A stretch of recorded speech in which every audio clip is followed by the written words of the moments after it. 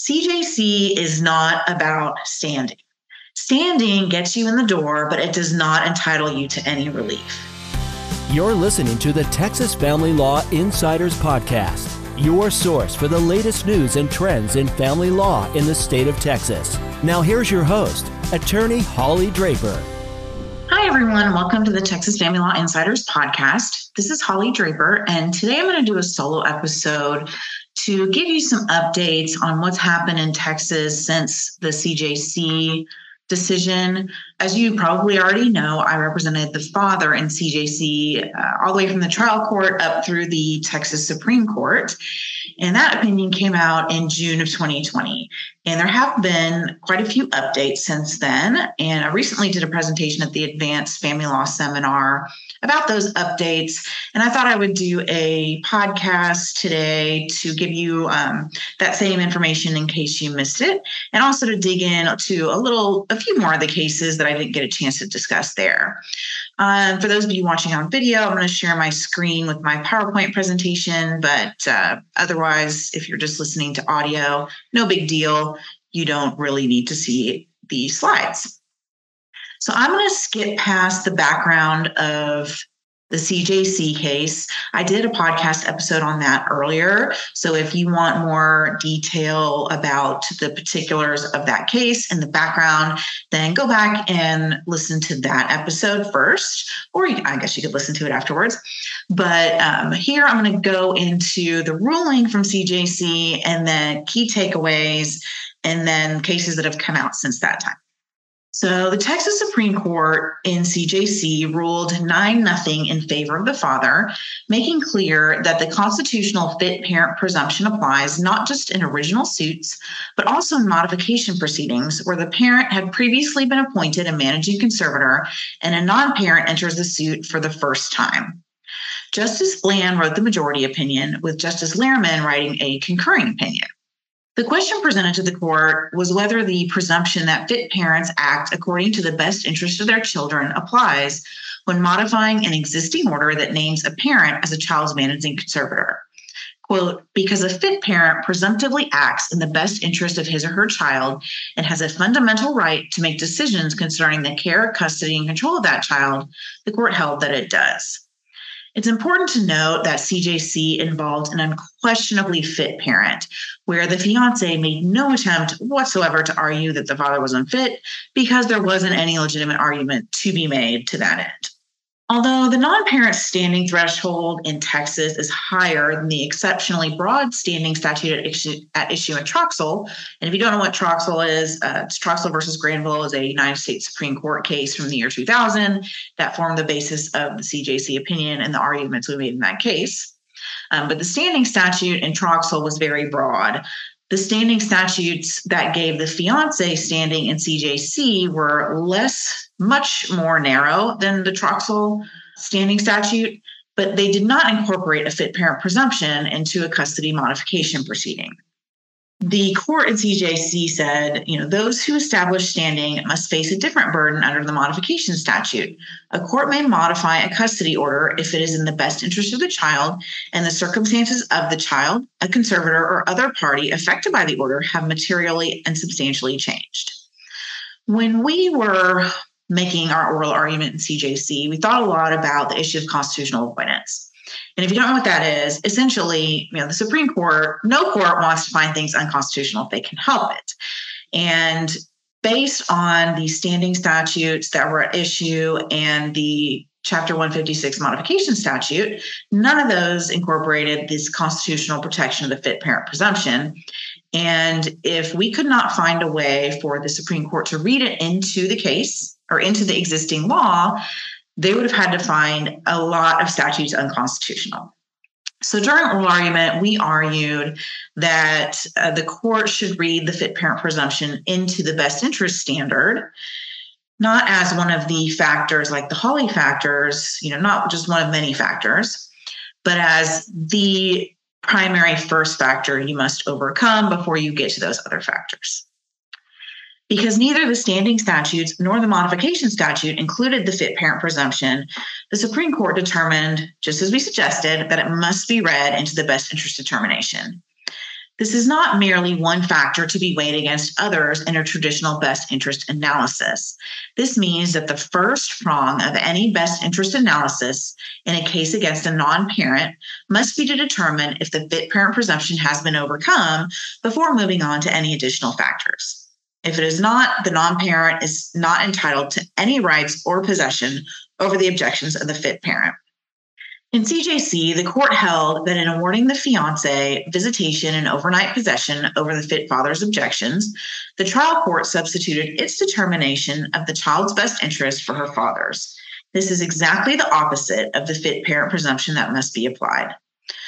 The court said, quote, "A court must apply the presumption that a fit parent, not the court, determines the best interest of the child in any proceeding in which a non-parent seeks conservatorship or access over the objection of a child's fit parent." And further, the burden of overcoming the fit parent presumption must be on the non-parent. In her concurring opinion, Justice Lehrman pointed out that this ruling leaves unanswered the question of the burden of proof required to overcome the fit parent presumption. Because there was no evidence the father was unfit and the fiancé made no attempt to make that argument, it was unnecessary for the court to determine the standard for overcoming the fit parent presumption. I tried to convince them at that time to incorporate it, but they didn't. So I'm going to go now through several of the key takeaways from CJC, where I see a lot of confusion among both attorneys and judges. Key takeaway number one, standing. CJC is not about standing. Standing gets you in the door, but it does not entitle you to any relief. Following the United States Supreme Court's decision in Troxell versus Granville, certain standing statutes related to grandparents and other relatives added constitutional protections, specifically incorporating a significant impairment requirement at the standing stage. The standing statutes where this was added were 102.004 and 153.432, which is the grandparent access statute. 102.004 provides general standing for custody suits to grandparents and other relatives if they can show significant impairment. But there are other standing statutes that do not incorporate any constitutional protections. The two that were issued in CJC that allowed the fiancé in on standing were 102.003A9 and 102.003A11. So A9 is the actual care, control, and possession standing statute. And this is probably the most common standing statute we see in non-parent custody litigation. The burden of overcoming that standing threshold is really not that hard and does not come close to overcoming the constitutional fit parent presumption. 102.003A11 is a standing statute that applies where somebody lived in the primary home with the child and a child's parent for over 6 months, and the parent died. I actually thought CJC was going to be a fight about this statute because it has absolutely nothing in the realm of constitutional protections, but it wasn't, as you already probably know. So just because somebody has standing does not mean they are entitled to relief.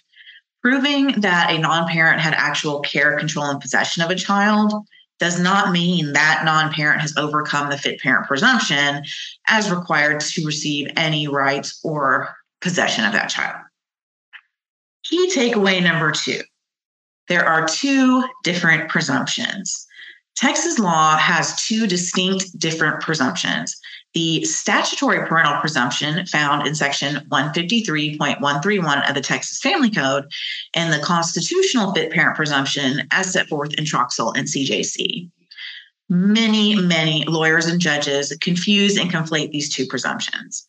Family lawyers all over the state for years leading up to CJC just talked about the quote parental presumption. And in doing so, they were talking about the statutory parental presumption. And everybody said, it only applies in original suits and thought this was limited. This was the one and only presumption that applied to parents or custody cases in Texas. The statutory parental presumption is contained in 153.131. It is a statutory presumption that it is in the best interest of a child that a parent be appointed as the managing conservator over a non-parent unless the appointment would significantly impair the child's physical health or emotional development.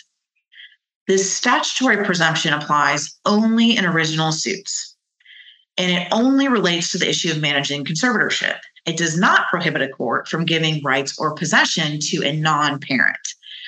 If this statutory presumption had applied in CJC, which it didn't because CJC was the modification, but if it had applied, it would not have prevented the result that occurred, which was the court giving a non-parent possessory conservator rights and possession over the fit father's objections. So this is why you must look also to the constitutional fit parent presumption in original suits, not just this statutory parental presumption. The statutory parental presumption was explicitly excluded from the Chapter 156 modification statute. And as the court in CJC noted, quote, Chapter 156 modification suits raise additional policy concerns such as stability for the child and the need to prevent constant litigation in child custody cases. So when you have a modification between the same two parties, the first judgment between the parties is res judicata of the question of the child's best interest and of custody. Where this policy doesn't come into play is when we have a non-parent entering a modification for the first time, which is what happened in CJC. This brings us to the second presumption, which is the constitutional fit parent presumption as set forth in Troxel and CJC. CJC addressed this constitutional presumption that a fit parent is presumed to act in the best interests of his or her child. The constitutional presumption discussed in CJC prevents a court from giving a non-parent any rights, duties, or possession over the objections of a fit parent in certain situations. This presumption is separate and apart from the statutory parental presumption. The constitutional presumption provides that, quote, a court must apply the presumption that a fit parent, not the court, determines the best interest of the child in any proceeding in which a non-parent seeks conservatorship or access over the objections of a child's fit parent. Key takeaway number 3. When does this constitutional fit parent presumption apply? It applies in original suits between a parent and a non-parent. The statutory parental presumption is insufficient to protect the constitutional rights of fit parents because it only addresses whether or not the parent or the non-parent should be named managing conservator. It does not prohibit a court from awarding possessory conservatorship or visitation to a non-parent, even if the parent is fit. If the constitutional fit parent presumption did not apply in original suits, we would be giving greater protections to parents when a non-parent files into a case with a prior order than when a non-parent files against a parent in an original suit. Such a result would be illogical and unconstitutional. The fit parent presumption also applies in certain types of modifications, specifically where the parent or parents were previously named as managing conservator and a non-parent enters the case for the first time. The court in CJC said, quote, but when non-parents seek court-ordered custody of a child, subject to an existing order under which one or both fit parents were appointed managing conservators, that parent or parents retain the presumption that protects their fundamental right to determine their child's best interest. At first glance, it might appear that the fit parent presumption applies in all modifications involving a parent and a non-parent based on this language, but that is not the case.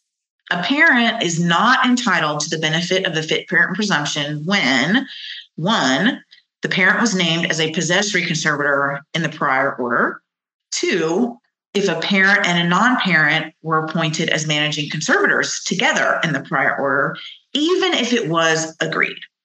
So although CJC did not involve a modification proceeding in which a parent and a non-parent were previously appointed joint managing conservators in the prior order, the court's opinion gave us a clear indication as to what the result would be in such a situation. Specifically, that the prior order is res judicata and the parent is no longer entitled to any presumption in favor of that parent. There's a footnote in CJC, specifically it is footnote 78, where the court cited to a Nevada Supreme Court case called Reynolds versus Reynolds and said, as the Nevada Supreme Court stated, in construing a modification without a parental presumption, which is just like our modification statute, quote, when a non-parent obtains visitation through a court order or judicial approval, they have successfully overcome the parental presumption and are in the same position as a parent seeking to modify or terminate visitation. You need to keep this in mind if you have a client considering agreeing to let a non-parent into a final order. If they do that, they're going to have a very hard time getting them out in the future, and your parent client is going to have lost the benefit of the fit parent presumption in a future modification. So, key takeaway number 4, what is the standard? As I mentioned before, in Justice Lehrman's concurrence in CJC, she pointed out that the majority opinion did not address the standard for overcoming the fit parent presumption. It wasn't necessary in that case because the father was so clearly a fit parent and there was no legitimate argument to be made otherwise. I argued in CJC and in every mandamus and appeal that I've had on this issue since that case that the significant impairment standard is the correct standard to be used for the fit parent presumption. Texas has long used the significant impairment standard when protecting parental rights. For example, the statutory parental presumption that we've already talked about contains a significant impairment standard. There's a significant impairment requirement to flip primary custody on a temporary orders basis.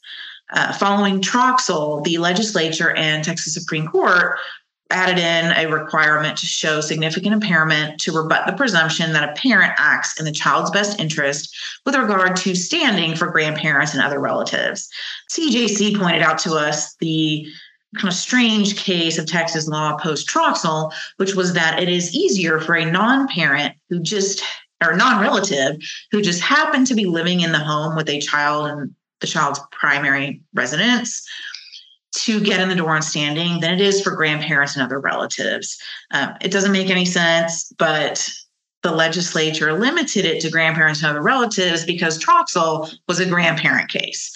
So by incorporating the fit parent presumption, we need to make sure that it's not easier for non-relatives to actually have rights and access to a child than it is for grandparents and other relatives. There's a lot of case law out there showing what it takes to show significant impairment, and that burden is quite high. I did a paper for Advanced this in 2022, listing out a number of cases showing where courts have found significant impairment and where they did not. So if you can get access to that paper through Texas Bar CLE, and you can find that list. If you can't access it, feel free to reach out to me. I'm happy to send that to you. Keep in mind that there are multiple types of significant impairment. One, you can show that the actions of the parent constitute significant impairment to the child's physical health or emotional development. For example, if mom is a meth addict and she leaves her 3-year-old child home alone while she goes out and gets high and parties all night, her actions are neglectful and therefore are significantly impairing the child's physical health or emotional development. The other way you can show significant impairment is that denial of access to the non-parent would significantly impair the child's physical health or emotional development. The only place that was in the law prior to some recent cases, which we'll talk about in a minute, was in the grandparent access statute. And it appears that Texas law is going to incorporate that to extend to all non-parents involved in parent versus non-parent custody litigation with respect to the fit parent presumption standard. So since CJC, as of when I'm recording this podcast, which is mid-August of 2022, so far there have been 12 cases that substantively interpret CJC. That the paper that I did for Advanced goes into some more detail about the cases, but I'll try and go through them here to help you understand, what's out there and what may be useful for you if you're arguing for or against a non-parent in a child custody case. So I'm going to start by talking about the 2 most recent decisions to come out, because I think these are the most important and they finally show us what the standard is. Or what, where we think it's going. So these are both appeals that I where I represented the parent. The first one is in the interest of NH. And I realize my graphic says in re NH. That's not right. It's in the interest of NH. It is out of the 14th District Court of Appeals in Houston. This was a case involving a same-sex couple. The mother had been trying to conceive via assisted reproduction prior to meeting her ex-girlfriend, but she did not become pregnant until she was with the ex-girlfriend. The mother became pregnant via in vitro fertilization during that relationship. The law gives very specific rules as to how someone can become a parent as a result of assisted reproduction, but the girlfriend did not do any of those things that would have made her a parent right out of the gates. She also could have become a legal parent by marrying the mother or by adopting the child, but neither of those things ever happened. So when the child was about 1.5 years old, the parties broke up and the mother and child moved out of the house, and the ex-girlfriend filed a SAPSR seeking rights and possession of the child. The trial court named the mother as sole managing conservator, but named the ex-girlfriend as a non-parent possessory conservator with a standard possession order. In its findings of fact and conclusions of law, which I'm sure you know generally gets drafted by the party seeking to uphold the ruling, the court found that the mother was unfit and that the ex-girlfriend had proven significant impairment. The mother then appealed based on CJC. So the ex-girlfriend largely argued that Texas law should recognize her as a second parent or as a psychological parent, but the law in Texas currently does not recognize those rights. There are other states that have incorporated laws for this type of scenario, but Texas has not done so at this point. So the Court of Appeals rejected those arguments. The Court of Appeals reversed the trial court's judgment, finding that the ex-girlfriend had failed to overcome the fit parent presumption. This case, in the interest of NH, is the first time any court in Texas has incorporated a standard for overcoming the fit parent presumption. The court held that the evidence was insufficient to support the trial court's finding that the mother was unfit, but that did not end the inquiry of the fit parent presumption. The second prong of the inquiry was that the non-parent had to show it would significantly impair the child's physical health or emotional development if the non-parent was denied access. And this was essentially mirroring the standard from the grandparent access statute, but was definitely referring to the fit parent presumption because we didn't have a grandparent involved in this case. And there's no other place in the law saying that. This episode of the Texas Family Law Insiders Podcast is sponsored by the Draper Law Firm, providing family law appellate representation across Texas. For more information, visit draperfirm.com or call 469-715-6801. So, in the interest of NH, did not address, how you would show a parent is unfit before you get to that second prong of the inquiry. In Troxel, the United States Supreme Court said, a fit parent is one who, quote, adequately cares for his or her child. Adequately caring for your child is not a very high threshold to overcome. And I would say that you should look at the question of, once again, you should be looking to the significant impairment standard there. You should look at the question of whether or not the appointment of the parent alone would significantly impair the child's physical health or emotional development. If it would, you've shown significant impairment, and I believe you have overcome the fit parent presumption. The other case that came out recently where I represented the parent again was in the interest of AV. This came out about a week after in the interest of NH. These both came out in July of 2022. AV is out of the 5th District Court of Appeals in Dallas. This case was an original SAPSR filed by the maternal grandparents. And it was maternal grandparents against mother. The father was really not involved in the suit. And so we're not even going to address him for purposes of this discussion. In this particular case, the trial was limited to an hour per side because the parties did not attend mediation. There was very, very little done in this case. I think the record reflected that the total attorney's fees for both sides include up to the trial were less than $10,000. So there really wasn't discovery done. There wasn't mediation. There wasn't a lot of things that really need to happen if you have any hope of overcoming the fit parent presumption. So at trial, only the parties testified, and the grandparents raised only vague concerns about the mother's instability and her history of volatile relationships. Nonetheless, the trial court named the grandparents as sole managing conservators, mother as a possessory conservator, and gave the mother supervised only access. The Court of Appeals reversed, finding that the trial court abused its discretion because the grandparents failed to overcome both the statutory parental presumption and the constitutional fit parent presumption. So this case, the court once again did reference the significant impairment standard, saying that the non-parent has the burden of showing either that the parent was unfit or that the denial of access to the grandparents would significantly impair the child's physical health or emotional development. And even though this case happened to involve grandparents, once again, the court was not talking about the grandparent access statute because this case was about, actual custody and conservatorship of this child.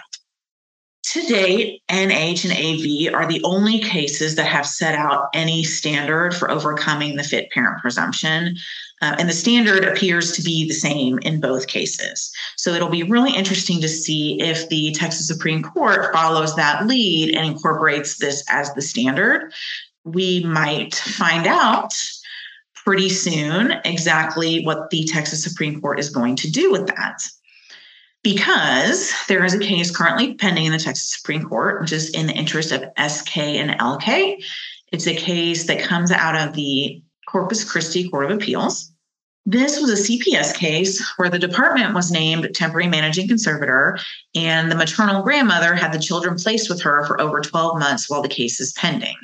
I want to point out really quick, a lot of people have asked me about, whether if somebody overcomes the fit parent presumption at a temporary orders hearing and becomes a conservator, a non-parent, does that mean that non-parent has overcome it for good in a prior order such that they do not have to overcome it or address it in the final trial? And we can tell from these types of CPS cases that overcoming it on a temporary orders basis does not mean the non-parent is relieved of the obligation to overcome it in a final trial. Because in the interest of SK and LK, CPS obviously overcame that hurdle early on where CPS was named temporary managing conservator. The Corpus Christi Court of Appeals issued its initial opinion in this case the day before the CJC opinion came out, and that was in favor of the non-parent. After CJC came out, the court sua sponte issued a new opinion in favor of the father. So although the mother was clearly unfit, the father had successfully completed his service plan and the children were bonded to him. So it's important also to keep in mind that just because one parent is unfit does not eliminate the fit parent presumption with respect to the other parent. So in SK and LK, both the caseworker and CASA testified they believed it would be harmful for the children to be cut off from the maternal grandmother, and they believed the father would not give her access without a court order. So the trial court made the father sole managing conservator, but made the grandmother a possessory conservator with periods of possession. The father appealed. The Court of Appeals initially upheld the trial court's ruling and sided with the grandmother, but then after CJC, the Court of Appeals said, no, grandmother did not overcome the fit parent presumption. Father wins, grandmother is out. So the non-parent petitioned the Texas Supreme Court, which initially denied the petition. However, following a motion for rehearing, the Texas Supreme Court has now granted full briefing in this case. In early August, the petitioner just filed their brief on the merits. And of note, former Supreme Court Justice Eva Guzman just appeared as counsel for the respondent father. So watch for an opinion in this case to come out in 2023, which will very likely give us more clarification on the level of proof required to overcome the fit parent presumption. So the question then is, how will the Texas Supreme Court rule in this case in light of the two opinions that just gave us a standard for the first time, NH and AV? If the Texas Supreme Court follows these two opinions, then it is very possible that the trial court's decision to grant possessory conservatorship to the grandmother will be affirmed because there was testimony both that the father was likely to cut off access to the grandmother without a court order, and that the children would be harmed if access to the grandmother was cut off. Now, I say that with, the caveat that I have not read the record. I've only read the opinions, and I don't know the extent to which these issues were addressed in the trial. There is case law out there showing it is very hard to overcome this significant impairment standard of, that denial of access to the non-parent would harm the children. For example, there's a case out of the Supreme Court called Durzap, and they had a mental health professional saying that cutting off access to the grandparent would significantly impair the children, and that was not enough to overcome the presumption. So, it'll be interesting to see what the facts of that case do show in that regard. But this case does give the Texas Supreme Court a very good opportunity to follow the lead of these other two courts of appeals in issuing this standard. There are a handful of other cases that have addressed CJC. I'm going to go through them pretty quickly. The other opinions, although they didn't address the standard, really fell into one of two categories. There were cases very heavily favoring the parent and kicking out non-parents or saying they're not entitled to any rights or visitation. And then there are a few cases where the Court of Appeals very heavily deferred to the trial court and essentially said, if there was any reason that the trial court could have found the parent to be unfit, we're not going to overturn that. I think that's a very dangerous line of precedent because what Troxel and CJC told us explicitly was that a court cannot substitute its opinion of best interest for that of a fit parent. And so those cases really seem to kind of fly in the face of that rationale. So a couple of other of the cases that found in favor of the parent, we have In Re BF out of the Fort Worth Court of Appeals. This is a 2020 case. Of note, the CJC case went through the Fort Worth Court of Appeals. So I think that may be partly why they weighed so heavily in favor of the parent in this case. In that case, the court granted mandamus in favor of the father, finding that evidence he had abused methamphetamines in the past and evidence that his girlfriend was involved in a CPS case was insufficient to overcome the fit parent presumption. In Re GB and LB is a case out of Dallas the Dallas Court of Appeals from 2021. The trial court had awarded rights and possession to a grandparent in a temporary order. The Court of Appeals granted mandamus in favor of the father, finding the grandparent did not overcome the fit parent presumption when the only evidence against the father was that he did not use his Thursday periods of possession. I think it's noteworthy to point out this case came out of Collin County. And Collin County, Denton County, and I'm sure there are others too, they really restrict your time on temporary orders. Collin County, you get 20 minutes aside. Denton, you might get 30 minutes aside. Overcoming the fit parent presumption when you're limited in time that much is going to be extremely hard to do unless you have a silver bullet. Mom shot dad in front of the kids. Okay, you have a silver bullet. But if you're trying to show a lot of little things to add up to either the parent's actions are going to significantly impair the child or the denial of access to the non-parent is going to significantly impair the child, I think you're going to have a really hard time doing that in a short temporary orders hearing. Another case coming out in favor of the parents was In Re SD. This was out of the 14th District Court of Appeals in Houston. The trial court named the mother as temporary sole managing conservator and the paternal grandmother as temporary possessory conservator with possession after the father died. The mother filed for mandamus. She argued she was necessarily fit based on the trial court's decision to name her as sole managing conservator, and as such, the trial court could not name the grandmother as a possessory conservator. The grandmother argued that she rebutted any fit parent presumption, as demonstrated by the trial court's decision to appoint her as a possessory conservator. The grandmother in that case raised concerns about the mother's decision to remove the special needs child from his private school and the mother's decision to live with her longtime boyfriend. She argued the mother could not provide a safe environment for the child. The grandmother argued the trial court was authorized to consider her as a possessory conservator, citing the case of Shook versus Gray. But the Court of Appeals, in ruling in favor of the mother, found that, quote, the Texas Supreme Court's decision in CJC forecloses consideration of grandmother as a possessory conservator over a fit parent's objections. Now, I think that the subsequent opinion out of this same Court of Appeals in the interest of NH backtracks a little bit on this, because it does indicate that you can name a non-parent as a possessory conservator, even if the parent is fit, if you can prove denial of access to the non-parent would be harmful to the child. Another case, In re BAB, out of the Amarillo Court of Appeals. The father had been named joint managing conservator with the mother. Mother died, and the maternal grandmother and step-grandfather intervened. The trial court found they had standing and awarded grandparents conservatorship and possession. Father filed for mandamus. And the grandparents alleged the father voluntarily relinquished the child for over a year, tracking the language of Section 153.373 of the Family Code, which rebuts the statutory parental presumption if the trial court finds voluntary relinquishment has occurred.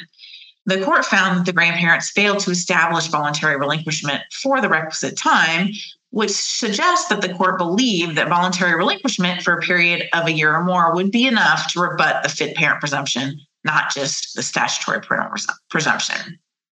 The grandparents argued they successfully rebutted the fit parent presumption by presenting evidence the father did not contact CPS when he learned it was investigating mother for alcohol abuse, and that the father's attendance at AA meetings demonstrated his own addiction. The court noted the grandparents did not allege grounds, nor did they offer any evidence intended to rebut the presumption the father was acting in the child's best interest, and ultimately concluded the court abused its discretion by awarding rights and possession to the non-parents over the father's objections. In reaching its conclusion, the Court of Appeals noted that the trial court did not make a finding that the father was unfit.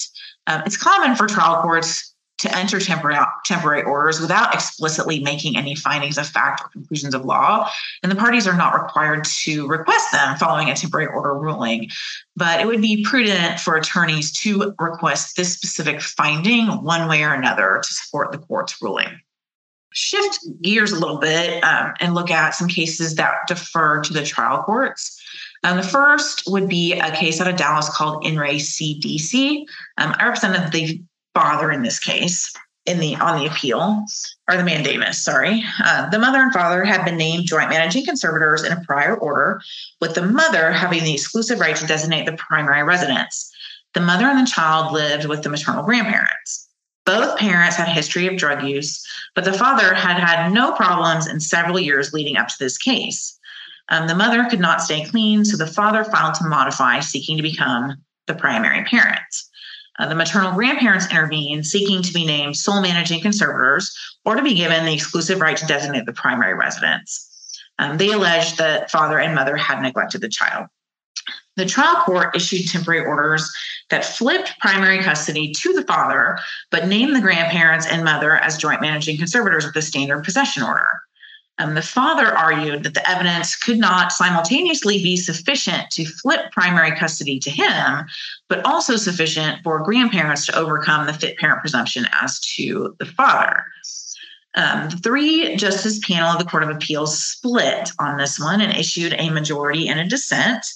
The majority found in favor of the grandparents and found that if there was any evidence at all to support a finding that a parent is unfit, the Court of Appeals would not overturn it. Justice Peterson issued a dissent. In my opinion, the majority opinion here is a terrible decision that minimizes the burden one must overcome when a constitutional right is at stake. We did take this case up to the Texas Supreme Court, who initially declined to take the case. We filed for a rehearing and somebody was interested in it, so the court requested a response. But the trial court refused to grant a continuance in the underlying suit. So when the trial court entered a final order that ultimately gave no rights or possession to the grandparents, the Texas Supreme Court case was dismissed as moot. Unfortunately, that leaves this majority opinion standing. Another case came out of the Austin Court of Appeals, which is SC versus the Texas Department of Family and Protective Services. This was a CPS case initiated by a report of inadequate supervision. The mother, who had previously been named a managing conservator in the prior order, subsequently failed a drug test and tested positive for methamphetamines. Prior to the trial, the mother tested negative for drugs for 9 months, obtained housing, and attended visits with her children. The mother had a history of relapsing and of CPS involvement. There was evidence questioning the reliability of the mother's negative drug test results, since the mother rarely tested on her assigned date and failed to submit for a nail test when requested. The trial court named the grandmother as managing conservator and the mother as a possessory conservator. The mother appealed, incorrectly arguing that the court should have applied the statutory parental presumption. The Court of Appeals found that the statutory presumption did not apply because this was a modification, but that the fit parent presumption in CJC did apply. In applying the fit parent presumption, the court noted that, quote, evidence of a recent turnaround in behavior by the parent does not totally offset evidence of a pattern of instability and harmful behavior in the past. The court also found it reasonable that the trial court weighed the evidence questioning the reliability of the mother's drug tests against mother. The court ultimately found that the constitutional fit parent presumption had been rebutted, and the trial court did not abuse its discretion in naming a non-parent as managing conservator. So in this case, if you had sufficient evidence for the department to be named managing conservator on a temporary basis, or enough evidence for removal of the children, this case would really weigh in favor of a finding that the fit parent presumption was overcome, even if the parent had kind of turned things around during the case. One more case citing for non-parents was In re Tad Mayfield. In that case, the children had been removed from the father in prior CPS cases, but the prior order named the father as managing conservator. Drug test results came back positive for meth, so CPS filed again to terminate. CPS was named temporary managing conservator, and the father was named temporary possessory conservator, but the case was ultimately dismissed after the statutory deadline passed. CPS did not refile. The child had been living with foster parents for 20 months. Foster parents then filed suit seeking to be named managing conservators, alleging the parents had engaged in a history or pattern of child neglect. The father had only phone visits and did not provide any financial support. He had been involved in 3 CPS cases for drug use, admitted to testing positive for meth in late 2019. He testified he had not been tested since July of 2020, where he had a negative hair follicle and urinalysis test, that he was subject to random drug testing at work and had never failed, and that he had done everything he could to prove and maintain sobriety. The trial court found the father to be an unfit parent. It referenced his history of CPS cases and said the father's rights would have been terminated due to instability and drug use had the CPS case not been dismissed for missing the statutory deadline. The judge noted that the father testified contrary to ways he had testified in the past. So the trial court named dad and foster parents joint managing conservators, with foster parents primary, and limited the father to supervised only possession. The Court of Appeals refused to overturn the trial court's factual determination that father was an unfit parent. They said if there is, quote, some evidence to support a finding of unfitness, mandamus is not appropriate. This court cited to the CDC opinion from Dallas for the proposition that, quote, the law does not provide a basis for mandamus relief based on the trial court's factual determination and application of the law to that determination. In my opinion, the facts of this particular case, do support the determination that the fit parent presumption was overcome. But it concerns me that the language the court used suggests it would not overturn any trial court's decision as long as there was, quote, some evidence to support it. This should be a high burden, and deferring to the trial court places the best interest analysis back into the hands of the trial judge rather than in the hands of the fit parent. The only other 2 substantive cases at this point that address CJC are cases that deal with the application of the fit parent presumption. We have In re BB out of the El Paso Court of Appeals. This was a CPS case where the court held that the fit parent presumption did not apply because the father was named the equivalent of a possessory conservator under the prior California order. And in the interest of HVS out of the San Antonio Court of Appeals, this was also a CPS case. The court found that because the mother was not a managing conservator in the original order, she did not receive the benefit of the fit parent presumption. So that brings us up to date on what has happened in, Texas law since CJC with respect to the fit parent presumption. Keep an eye out in 2023 for an opinion from the Texas Supreme Court and in the interest of SK and LK. And as any more interesting developments happen in this area, I will certainly do some more podcast episodes to keep you updated. Thanks. If you enjoyed this episode, go leave me a 5-star review and encourage other family lawyers to give us a listen. Thanks.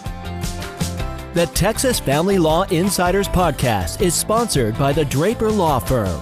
We help people navigate divorce and child custody cases and handle family law appellate matters. For more information, visit our website at www.draperfirm.com.